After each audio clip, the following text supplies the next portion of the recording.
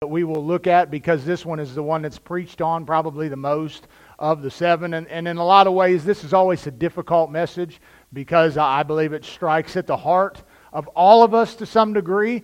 There is a difference between living lukewarm and occasionally becoming lukewarm, and I hope we can differentiate those two things today. I think all of us are guilty at times of becoming lukewarm, but hopefully if you're a believer that you are not living lukewarm. And I will argue the fact that if you can live that way habitually, that the Bible says you are not in fact a true follower of Christ. So this is a tough text to look at, and I'm going to invite you, if you're able, one last time with me to stand this morning. We're going to read Revelation chapter 3, verses 14 through 21. And to the angel of the church in Laodicea, write the words of the Amen, the faithful and true witness, the beginning of God's creation. I know your works. You are neither cold nor hot. Would that you were either cold or hot. So because you are lukewarm and neither hot nor cold, I will spit you out of my mouth. For you say, I am rich, I have prospered, and I need nothing, not realizing that you are wretched, pitiable, poor, blind, and naked. I counsel you to buy from me gold refined by fire, so that you may be rich, and white garments, so that you may clothe yourself, and the shame of your nakedness may not be seen, and salve to anoint your eyes, so that you may see. Those whom I love, I reprove and discipline. So be zealous and repent. Behold, I stand at the door and knock. If anyone hears my voice and opens the door, I will come into him and eat with him, and he with me. The one who conquers, I will grant him to sit with me on my throne, as I also conquered and sat down with my Father on his throne. He who has an ear, let him hear what the Spirit says to the churches. Father, we pray today that we would have that ear to hear what you have to say to our church and to our life. Father, I pray again that you would increase and I would decrease, and that everything here today points to you and not us. And we'll give you praise in Jesus' name. Amen. I am excited to be here today. It's just been a great day already. I've anticipated anytime there's the baptisms and the newer music and things, but ultimately my anticipation is to preach the Word of God. It is the power of God. The gospel is that power. And every time that we stand in the pulpit or any time that we open the Word of God, there is an expectation that God can and will do something in your life. And so it's my prayer today that through this message, you would be moved to action, you'd be moved to salvation, or you would just be moved in general to follow the Lord's command. I want to read to you a quote from the great preacher John Stott, who said this: apathy is the acceptance of the unacceptable. Apathy is the acceptance of the unacceptable. That could be the catchphrase for our culture today. The acceptance of the unacceptable. And while we expect that in the world, we should never tolerate it in the church. We should never see that in the lives of God's people. We should not accept what the Word of God calls unacceptable. And yet many have forsaken the truth and followed their own way. And we look at these 7 churches, we've talked about the fact that these were real churches. They weren't just allegories, they weren't just figurative language. They were real churches that existed in the historical narrative that we are looking at today. But many folks would argue that these churches do in fact represent different eras. And if that is in fact the case, then I would argue that we are living today, at least in this country, in the Laodicean church age. The age of lukewarmness. The age where people are not concerned about being hot or cold. They're just indifferent. They just don't care about the things of God. I hope that that is not true of this church. I'm not saying that that is a sweeping indictment of every church this morning in America. But I would argue that it makes up the majority of churches in America today, sadly. And so when we look at Laodicea, I think just even the background of that church points to America itself. Laodicea was in fact probably the richest of all of the churches. It laid in a trade route, and so people were constantly coming and going with different commerce, and it became a very wealthy and rich and affluent city in that time. They had theaters everywhere. The main square was lined with shops for people to buy all sorts of things. There were temples, as were in many of these towns, of any kind of god that you wanted to worship or goddess. They had a huge banking center, literally banks where people could come in and exchange money and do different types of banking. They were famous for making this black wool that was known all over the world and coveted by people all over the world. And they even had a medical center where they studied medicine. And guess what they were known for making there? It goes right into our text. They made a salve that people would put on their eyes when they had eye condition, and it was supposed to cure many of those problems. And so as we see Jesus' indictment of them, we see that He understands who they are. He knows all things about them and us. And He relates their situation in the material world to their condition in the spiritual one. He shows them that in fact they aren't as rich as they think they are. They don't see as good as they think they do. They're not as prosperous as the world would say that they are. And friends, you can have everything in the world and be bankrupt spiritually. You can have everything that the world would offer and be far, far from the Lord Jesus Christ. And that is the danger, is to accumulate all kinds of worldly wealth and miss out on eternity with Jesus. What does it profit a man if he gains the whole world and loses his soul? It means nothing. It means absolutely nothing. So let's look at what Jesus says to this church and perhaps what He is saying to us today. To the angel of the church in Laodicea write the words of the Amen. In the original language, that's pronounced Amen. We don't say it that way. We say Amen. But have you ever asked, why do we say that? What does that mean? Is it just a word that we tack on at the end of our prayers? What exactly are we saying there? That literally means, so be it, or may it be done. And so when we pray in Jesus' name, Amen, we are asking Him to have His way. He is in complete control and authority. What we've prayed, what we believe, so be it.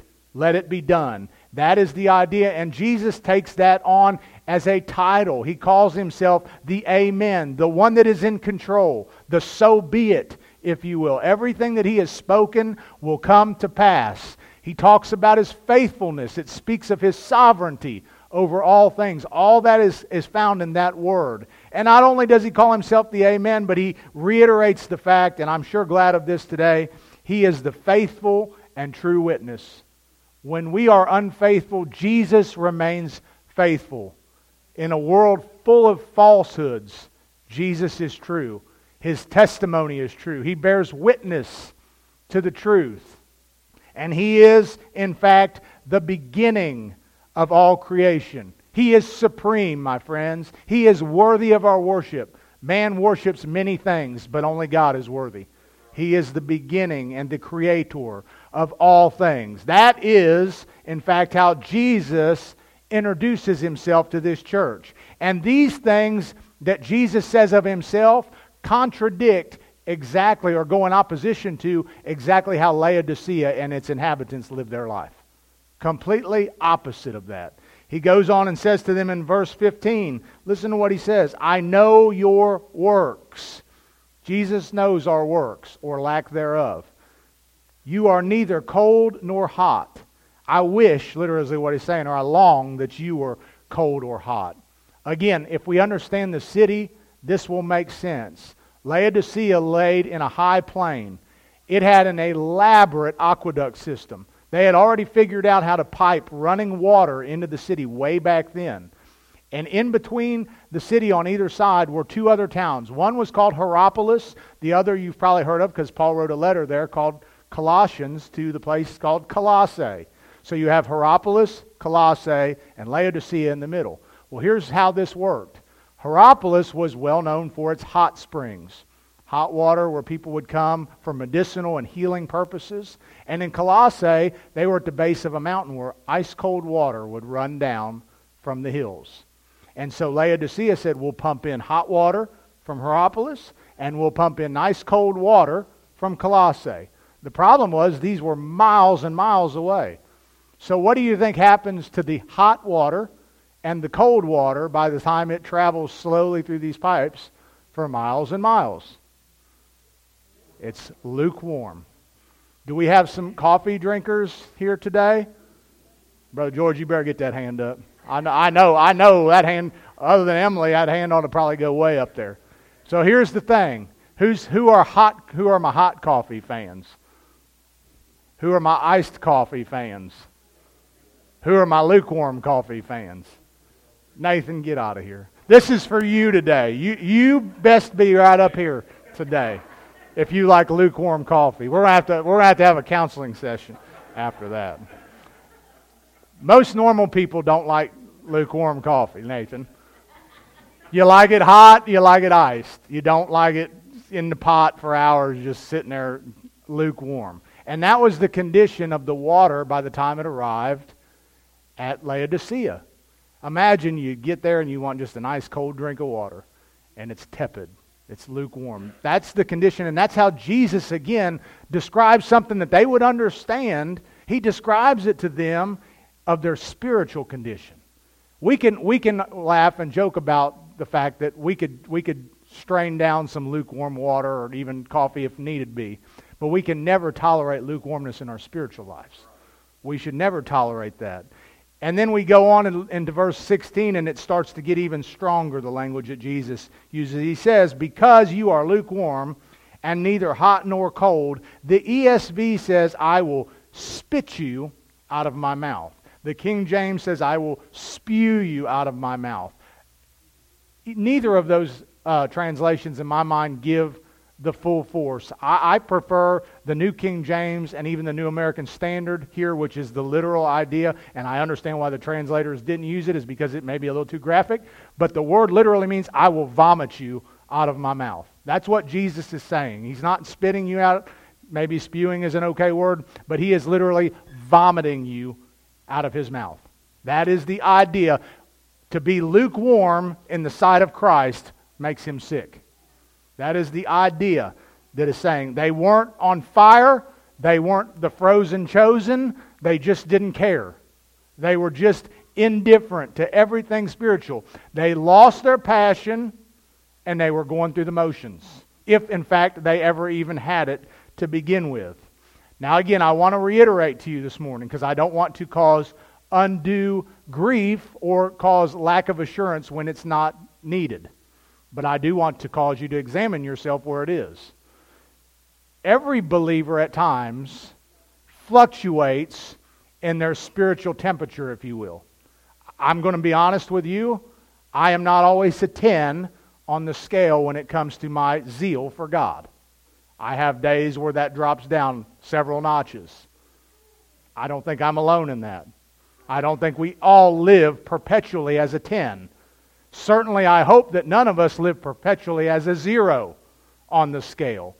We probably move up and down somewhere in between that range. But on this, Laodicea didn't care. They didn't take an inventory of where they were at. They felt like they were good, and that was good enough for them. They had at some point in time came forward at an evangelism event, prayed a prayer, got dunked in the water, received their Bible and certificate, and that was good enough for them. They didn't care what their life looked like. They didn't care if they served. They didn't care if they obeyed. They simply were indifferent. And that is a picture of exactly what we see in so many churches today and in so many professing believers today. When you don't care about your spiritual well-being, that is a dangerous, dangerous place for you to be. Jesus says to them, if you're in church and you claim the name of Christ and you call yourself a believer and you don't care about the things of God, you don't care about obedience to the Word of God, He is going to vomit you out of His mouth. That is what Jesus said. That's not my opinion or anyone in the church's opinion. Jesus Himself says He will vomit you out of His mouth. Let me show you a story in the book of Acts about a guy that I think is a picture, in a sense, of what we see happen in a lot of churches. His name was Simon. He was a sorcerer. He did lots of great works, if you will, through black magic. Don't ever think that the devil can't emulate some miraculous things. He sure can. There's a lot of stuff today that passes for Christian that is nothing more than New Age, pagan, Wiccan, and all kinds of stuff. You better be careful what you gobble down that calls itself Christian. It's not all Christian. It doesn't all have Jesus as its source of power. Just because it looks miraculous doesn't mean it came from the hand of God. And I think Simon is a picture of that. Listen to what it says in Acts 8, verses 12 and 13. So there's a revival taking place. Lots of folks genuinely getting saved through the ministry of a guy named Philip. And so it says, but when they, this crowd of people, believed Philip as he preached the good news, he preached the gospel about the kingdom of God in the name of Jesus Christ, they were baptized, both men and women. Here's the guy we're talking about. Even Simon himself believed. And after being baptized, he continued with Philip. And seeing signs and great miracles performed, he was amazed. In just about every Baptist church in America, the congregation and probably the pastor would have affirmed that Simon was a true follower of Christ. Initially, he did everything that everyone else did. He believed, he got baptized, he joined in with the crowd, and we would say, amen, he is a follower. Because listen, all we can go by as human beings is what we see in a person's life. All we can do is be fruit inspectors. We are not the Holy Spirit, and a lot of Christians try to be. You're not the Holy Spirit. You have your own mess of sins to deal with. You don't need to go around and convict everybody else of their sins. That's the Holy Spirit's job.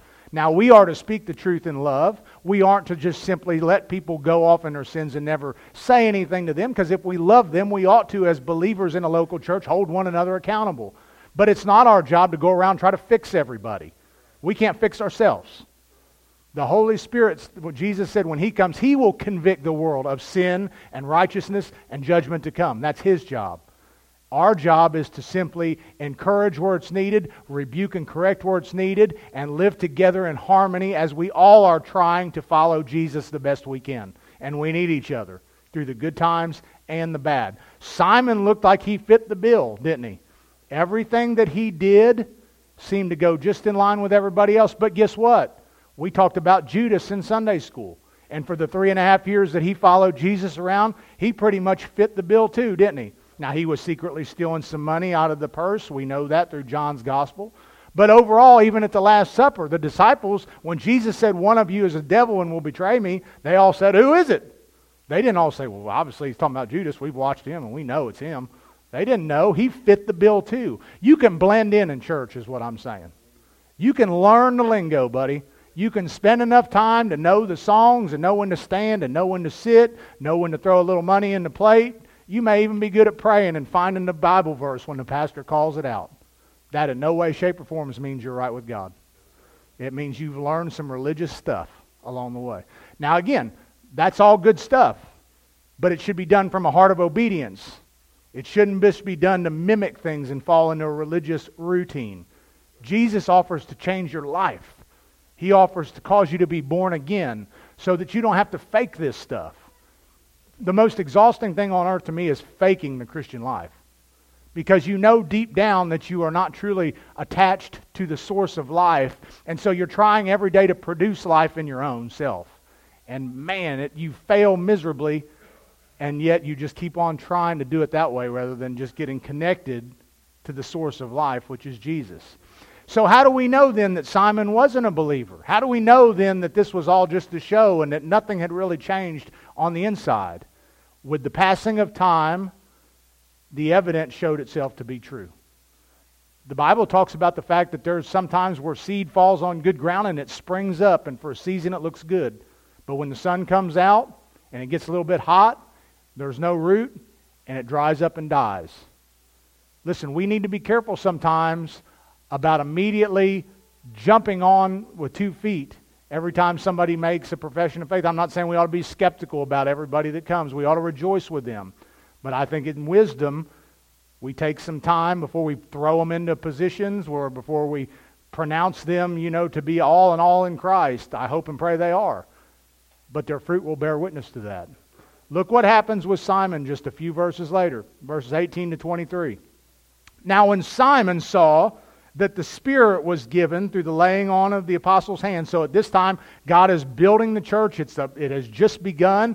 And so there is still some conflict between the Jews and the Gentiles. And so Peter and some of the other men go down and they observe the Gentiles. They lay hands on them. And God shows them the evidence that they are believers by then sealing them with the Spirit. That is obviously not how it works today. The moment you believe, you are sealed with the Spirit. The church is now established. It's built of Jew and Gentile. We know no longer need those signs. But in the new church, it was a way to bring together two people groups to show that, yes, the Gentiles are in fact being saved by the same gospel and faith in Christ. They are no different than the Jews. They don't need circumcision and all the other rituals to become a believer. And so they lay hands on these men. The Spirit comes into them, and Simon sees that, and listen to what he does.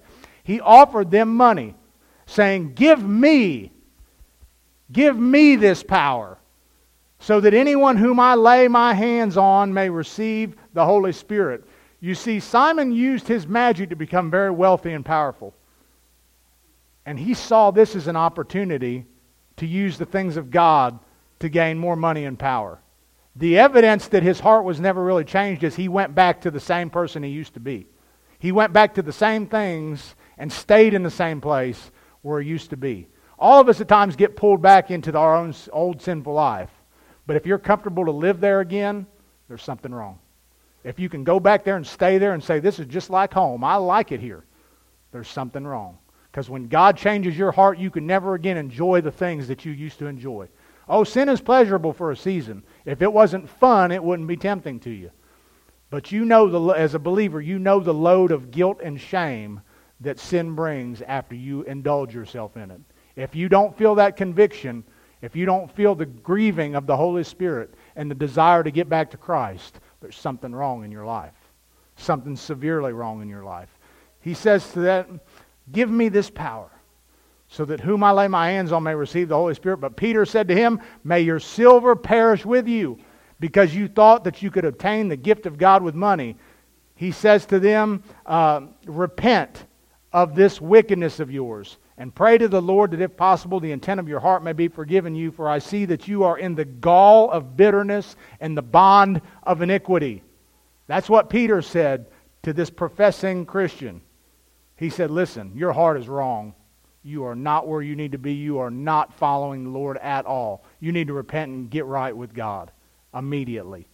Peter had no problem speaking the truth. He loved Simon enough to tell him.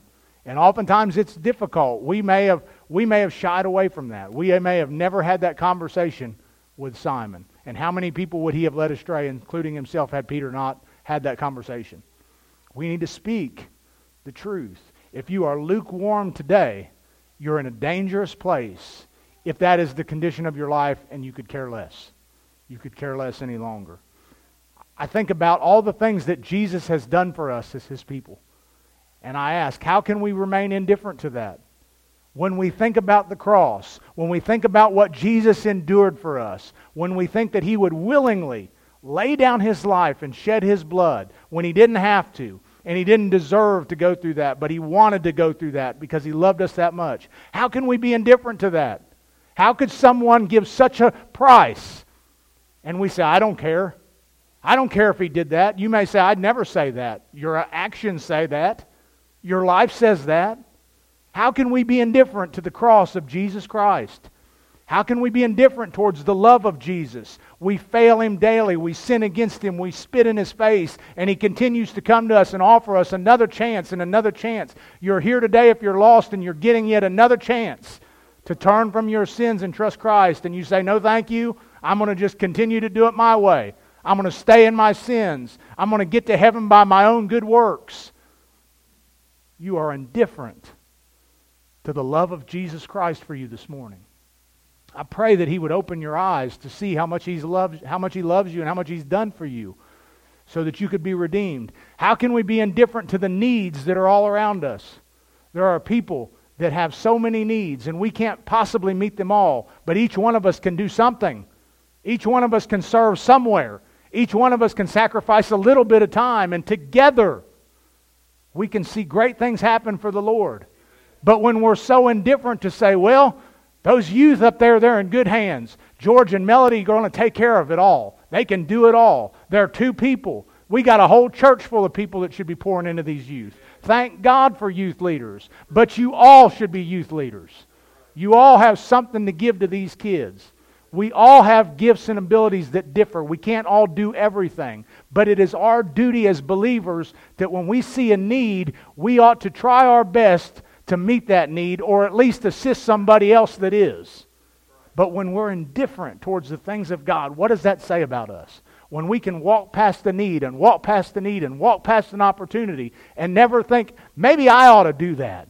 Maybe I ought to get involved. Maybe I ought to give up this so that I can help with that. Maybe I ought to invest in eternity and lay aside some of my worldly things. It's a dangerous place when we stop caring about the things of God. And ultimately, if you stay in that place too long, it may point to the fact that you aren't one of His. And ultimately, on Judgment Day, you'll find out as He vomits you out of His mouth. That is the seriousness of being and staying lukewarm. It may point to the fact that you'll hear, "Depart from me, I never knew you." I say that today to challenge you to examine yourself if God is speaking to you. Again, I'm not talking about the fluctuating scale where all of us, myself included, are not always a 10. I'm saying, has your life over the years shown that you really don't care that you're here today because somebody drug you here? Mom and Dad made you come, but if it was up to you, you'd be home right now doing something else. You could care less about the things of God. Your Bible sits on the shelf. You don't pray any longer. You don't care about fellowship. You don't care about obeying. Every chance you get to sin, you run after it. And you could care less. You're waiting right now for this message to end so you can get out of here and do something else. You're indifferent towards the things of God. That's a dangerous place to be.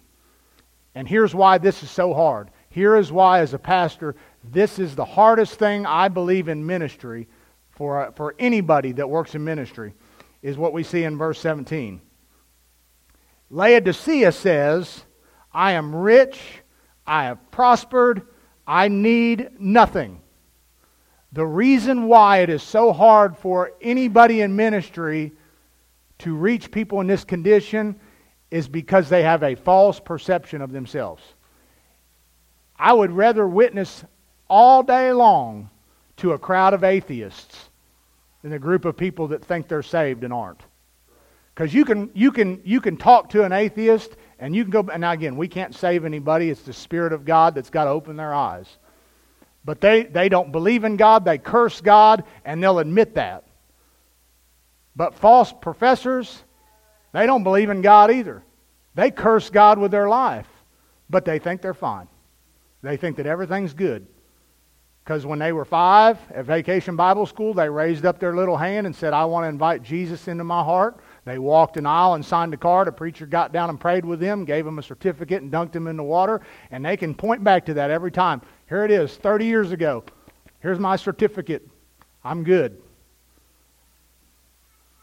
Family back there that we just baptized today, Peggy, your family, thank God for them. I thank God that we got to do that, and I am in no way, shape, or form saying that what they professed today was not true. But because I'm going to give them a certificate today that they were baptized, they're not going to stand before Jesus and say, "Here's Pastor Chris's certificate. He said I'm good. He said I could come in." That's not how this works. You must be born again.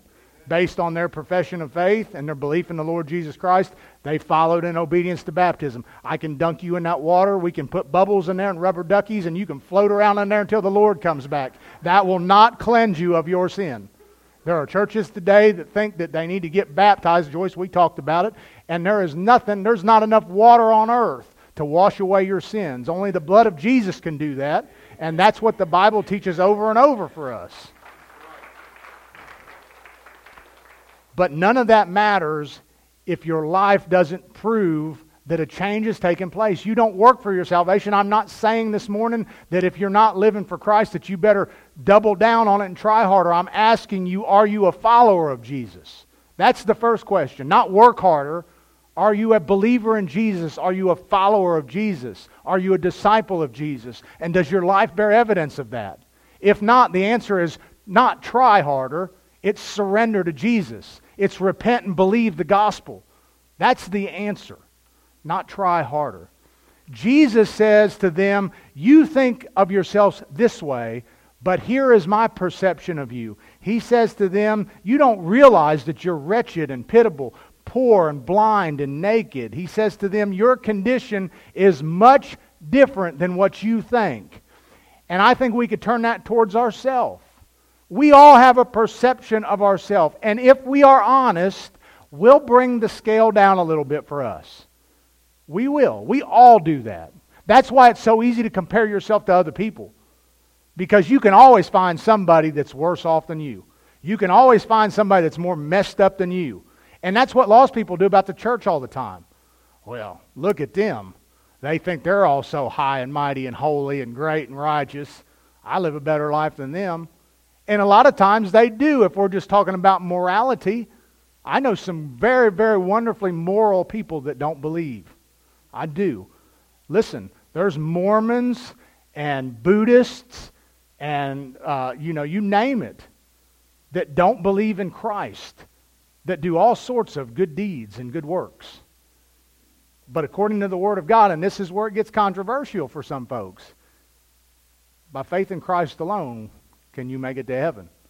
It's not by your works. And a lot of times when you preach that message, people say, well, how intolerant of you.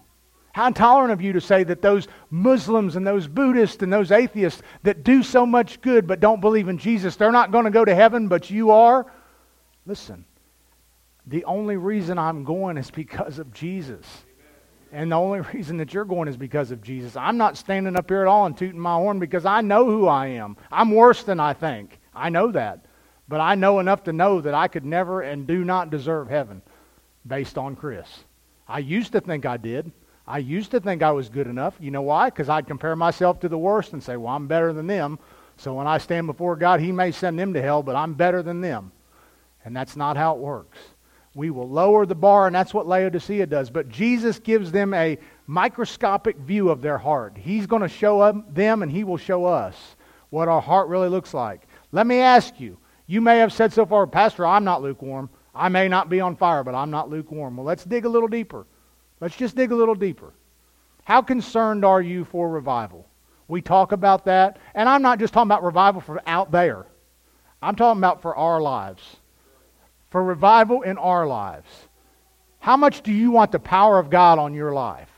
Wouldn't it be wonderful if all of us as God's people were on fire for Him? That we had the power of God on us, that people could just look at us and say, man, I see God all over that person. I see the Spirit of God all over that person. I want that in my life. I want that every day of my life. Because when you walk with God and when you follow God and when you believe God, He will do things through you. He will do things through you. Listen, God left the church here on earth to do His business. And we've sat on our hands and we've twiddled our thumbs because we've been lukewarm for too long. God can do great things still through His people. The problem is we're indifferent. The problem is we don't care enough to get busy enough to see the things happen. We don't make ourselves available. If you make yourself available, God can do stuff through you. But God can't do something through you if you're not available. God can't use you in this church if you're not in this church 90% of the time. That's the reality. If you want to be used by God, you got to show up for God. And when you show up for God, buddy, He'll show up and show out through you. I guarantee it. I guarantee He will. Are you concerned about that? Not with your lips, but with your life. Are you crying out to God for the lost? We all have people in our families that are lost. You ought to have holes in the pants leg of your knees where you're on your face crying out to God to save those people. If we believe that there is a hell where lost people will spend eternity, and we have loved ones that are going to kick down the doors of hell if they don't change and if they don't come to Jesus, how can we be indifferent and not be on our face praying for them? How can we not be sharing the gospel with them? How can we not be witnessing to them every day? It's because we've thrown up our hands and say, well, I've tried. I give up. Don't be indifferent about that. Somebody didn't give up on you. Somebody kept coming to you when your heart was hard and cold and you didn't care, and they kept telling you about Jesus. And at that time, He got your attention and you answered that call. Don't give up on your loved ones. Don't give up on your friends that are lost. Are we faithful? Are we serving Him? And you might think, well, Pastor, that's what fanatics do. Leonard Ravenhill and A.W. Tozer used to preach about these things all the time. If any man really gets on fire for God, the church thinks they're nuts. The church looks at people that really love Jesus and are sold out, and rather than encouraging them and supporting them and saying, man, I want to be like that person, they say, that guy's a nut. He's absolutely crazy. He goes to church 3 times a week. Can you believe that? He gets up early to go to Sunday school. He's nuts. What's wrong with that guy? He's out there witnessing to people. He wears Jesus shirts. He's always happy. He must be on drugs. He's nuts. If you read the book of Acts, that's just a normal Christian life. But we are so indifferent that if somebody just lives normal, they are nuts. Because it's so rare nowadays. It's so rare nowadays for somebody to really take this serious, to really think that the Word of God is true and live it out. It shouldn't be that way. It should not be that way. Somebody said that a church is kind of like an airplane. It's the only vehicle that doesn't have brakes, and when it's not moving forward, it's going down. We need to be going forward in our lives every day. We're not always at 10, but let's keep moving forward in our lives. I'm not trying to beat you up for being imperfect, because that's all there is on earth is imperfect people. That's why we need a perfect Savior. But don't settle into being indifferent. Don't settle into being cold. Strive for holiness. Strive for obedience. Strive for faithfulness. Because Jesus tells them that there is a reward coming if they will press on. He says to them that you could buy from me the gold refined by fire, that you could have the true white garments, that you could have the salve that really would open your eyes. All of the things that they thought they had in their own material strength are truly found in Jesus. What are you settling for today that's a cheap substitute to Christ? All this stuff in this world is nothing more than a substitute for Jesus. There's nothing wrong with having stuff. There's not. There's nothing wrong at all with enjoying life. God gave us life, and we should enjoy it. We should enjoy the things that He has blessed us with, but we should enjoy them with a loose grip. We shouldn't hold on to them so tight, and they shouldn't certainly replace Him. We shouldn't love the gift more than the giver, but many times we do. But Jesus says to them, if they will repent, look at what He says. He said this over and over to the churches that He's talked to in verse 19. He says to them, those whom I love. He's giving this message. I'm bringing this message because I want you to know the love of Jesus. It's not that we're up here saying, you're bad and you're wrong and you're this and you're that, and we're going to pound you into submission. We want you to know the love of Jesus. Those whom I love, I reprove and discipline, so be zealous. Catch back on fire is what that means. Catch back on fire and repent. That's what Jesus is saying in Revelation 3:19 in that verse. He's telling them, I can relight your fire, or I can light it for the first time if you need it. Come back, repent. Repent of your laziness, repent of your indifference, and serve Jesus. And then verse 20, we see probably a verse that we all have heard a million times. Behold, I stand at the door and knock. Again, who was this letter written to? A church. Many times we turn this into a personal evangelism, and while there is an application there, in this sense, in context, he's knocking on the door of the church. He's saying the church is indifferent. I'm standing at the door and I'm knocking at the door of the church. Now, the church is made up of individuals, correct? He's speaking to individuals, but he's speaking to them collectively within the body of Christ. I stand at the door and knock. If any man hears my voice, I will come in and dine with him. The Greeks had 3 meals, kind of like what we do. They had a pretty big breakfast when they got up, a little tiny lunch, but then, buddy, they went all out for dinner. For supper, they called it. Jesus said, I'll come in and sup with you. I'll come in and have this fellowship meal with you. I will sit and commune with you. That's the idea that Jesus is saying. If you will repent and catch fire for me, I will walk with you. I will be in communion with you. There's nothing better than being in communion with God. There's nothing better than that. Imagine, I was thinking about 2 verses when I put this message together. Let me give them to you. James 2:23 is one. It says there, and the scripture was fulfilled that says, Abraham believed God, and it was counted to him as righteousness, and he was called a friend of God. Isn't that something? Isn't it something that God would look down on a human being and say, that's my friend. That is my friend. Why did he say that? Abraham believed God, and it was counted to righteousness. It wasn't that Abraham went out and did a bunch of things. It wasn't that Abraham was the biggest giver in the synagogue. It was because he believed and God's righteousness was on him. And listen, Abraham lived a life of faith. Abraham wasn't perfect. He lied about who Sarah was to get out of trouble. He didn't always make right decisions. He doubted God. He did a lot of stuff that we do. But he was righteous because he believed. And you're righteous today because you believe. And that belief should live out in the way that you carry yourself. And because of that, God said, that's my friend. Can you imagine one day when you stand before Him and He calls you by name and says, come on in, friend. I'm glad you're here. What about that? John 15:14. You are my friends if. There's a condition there. You are my friends if you do what I command you. It's not saying that you're saved by works. He's saying that you will prove that you are connected to me by the way that you live your life. And the life of a believer should be an obedient life.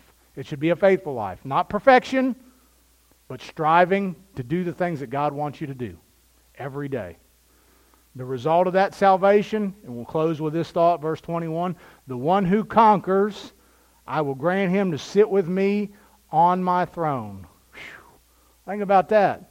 As I also conquered and sat down with my Father on His throne. We are more than conquerors, the Bible says, through Him who loved us. And if we continue to serve Him and run our race with patience and endure to the end, you will hear, well done, my good and faithful servant. Enter into the joy prepared for you. Friend, my friend, the one that I love, the one that I died for. But I have to ask you, as we close, where are you in your Christian life? Are you a Christian? Are you truly a believer? Not because you think so. Not because you can hold up the Bible that somebody gave you with your name imprinted on the front of it when you got baptized. I'm asking you, has your life been changed since you met Jesus? And is it continuing to be changed? Do you want it to be changed? Do you even care? Or are you saying, man, I wish he'd get done so we could get the fishes before the line gets long? Listen, again, we all get indifferent at times. But you can't be indifferent with your life. You've got to ask yourself this question. Do you know Christ? If you died today, are you 100% certain, not based on your perception, but based on what the Word of God says, that if you died tonight and you stood before a holy God, that you are redeemed because you have trusted Jesus and turned from your sins, and He has made you new? If you can't with 100% assurance say, yes, I know whom I've believed and I'm persuaded that He is able to keep that which I've committed unto Him until that day, if you can't make that profession with boldness and assurance in Him, then my friend, you need to get right today. Today is your opportunity. Don't put off, don't say, well, I've been in church for 100 years. If I came up there now, what would people think of me? And they would say, I'm a deacon in the church. I'm the pastor of the church. I don't care what your title is. If you're not born again, you should be up here today saying, God, save my wretched soul so I don't go to hell. That's what you need to do today. And if you're a believer and you're lukewarm and you're not where you need to be, listen, it's not just going to change overnight, and it's not just going to change by you not doing anything different. You have got to cry out to God to light a fire in you, to use you to be different. You guys got to say, I don't care what my kids at school think of me. I don't care what my neighbors think of me. I don't care if every boy don't like me and every girl don't like me. God will send somebody to your life when He's ready. He'll send somebody to love you for you, and you won't have to pretend to be somebody you're not. You won't have to live like the world so that you can get somebody to make a TikTok video with you. He's going to send the right person into your life. And we compromise so much because of peer pressure, and it ain't just kids. Adults do it too. We stand around the water cooler and we listen to those dirty jokes, and we even start telling them because we want to fit in. We don't need to fit in, we need to stand out. We need to be different. And if you're not there today, God can do something in your life. But you've got to make a decision today to go all in. If you're not where you need to be, change that today by repenting and coming to Jesus. I'm going to invite the praise team to come. I'm going to pray, and we're going to stand, and I pray that you'll respond to whatever you need to do today. Father, we come to you today, Lord, at the end of this message, just with a heavy heart but a hopeful heart. That, Lord, the people in this church, the people online, would understand that, Lord, we are living in the last days, and we are living in the Laodicean church age. And there are so many that are lukewarm and so many that could care less about staying in that place. But God, my prayer is that we would be on fire here at this church. That each and every one of us, Lord, would have a desire every day to go out and make a difference. That we would see what we can do collectively and individually through the power of Jesus Christ and the Holy Spirit in our lives. God, give us that. Give us that desire. Give us those opportunities. Help us to be faithful. Send us, Lord. Use us. But we have to start with a willing heart. And I pray today that you would work that out in people's lives. And most of all, if someone's lost, that they would come today and receive the greatest gift that's ever been given, the person of Jesus. It's in His name we pray. Amen. As we stand and as we sing, don't wait, you come. No excuse.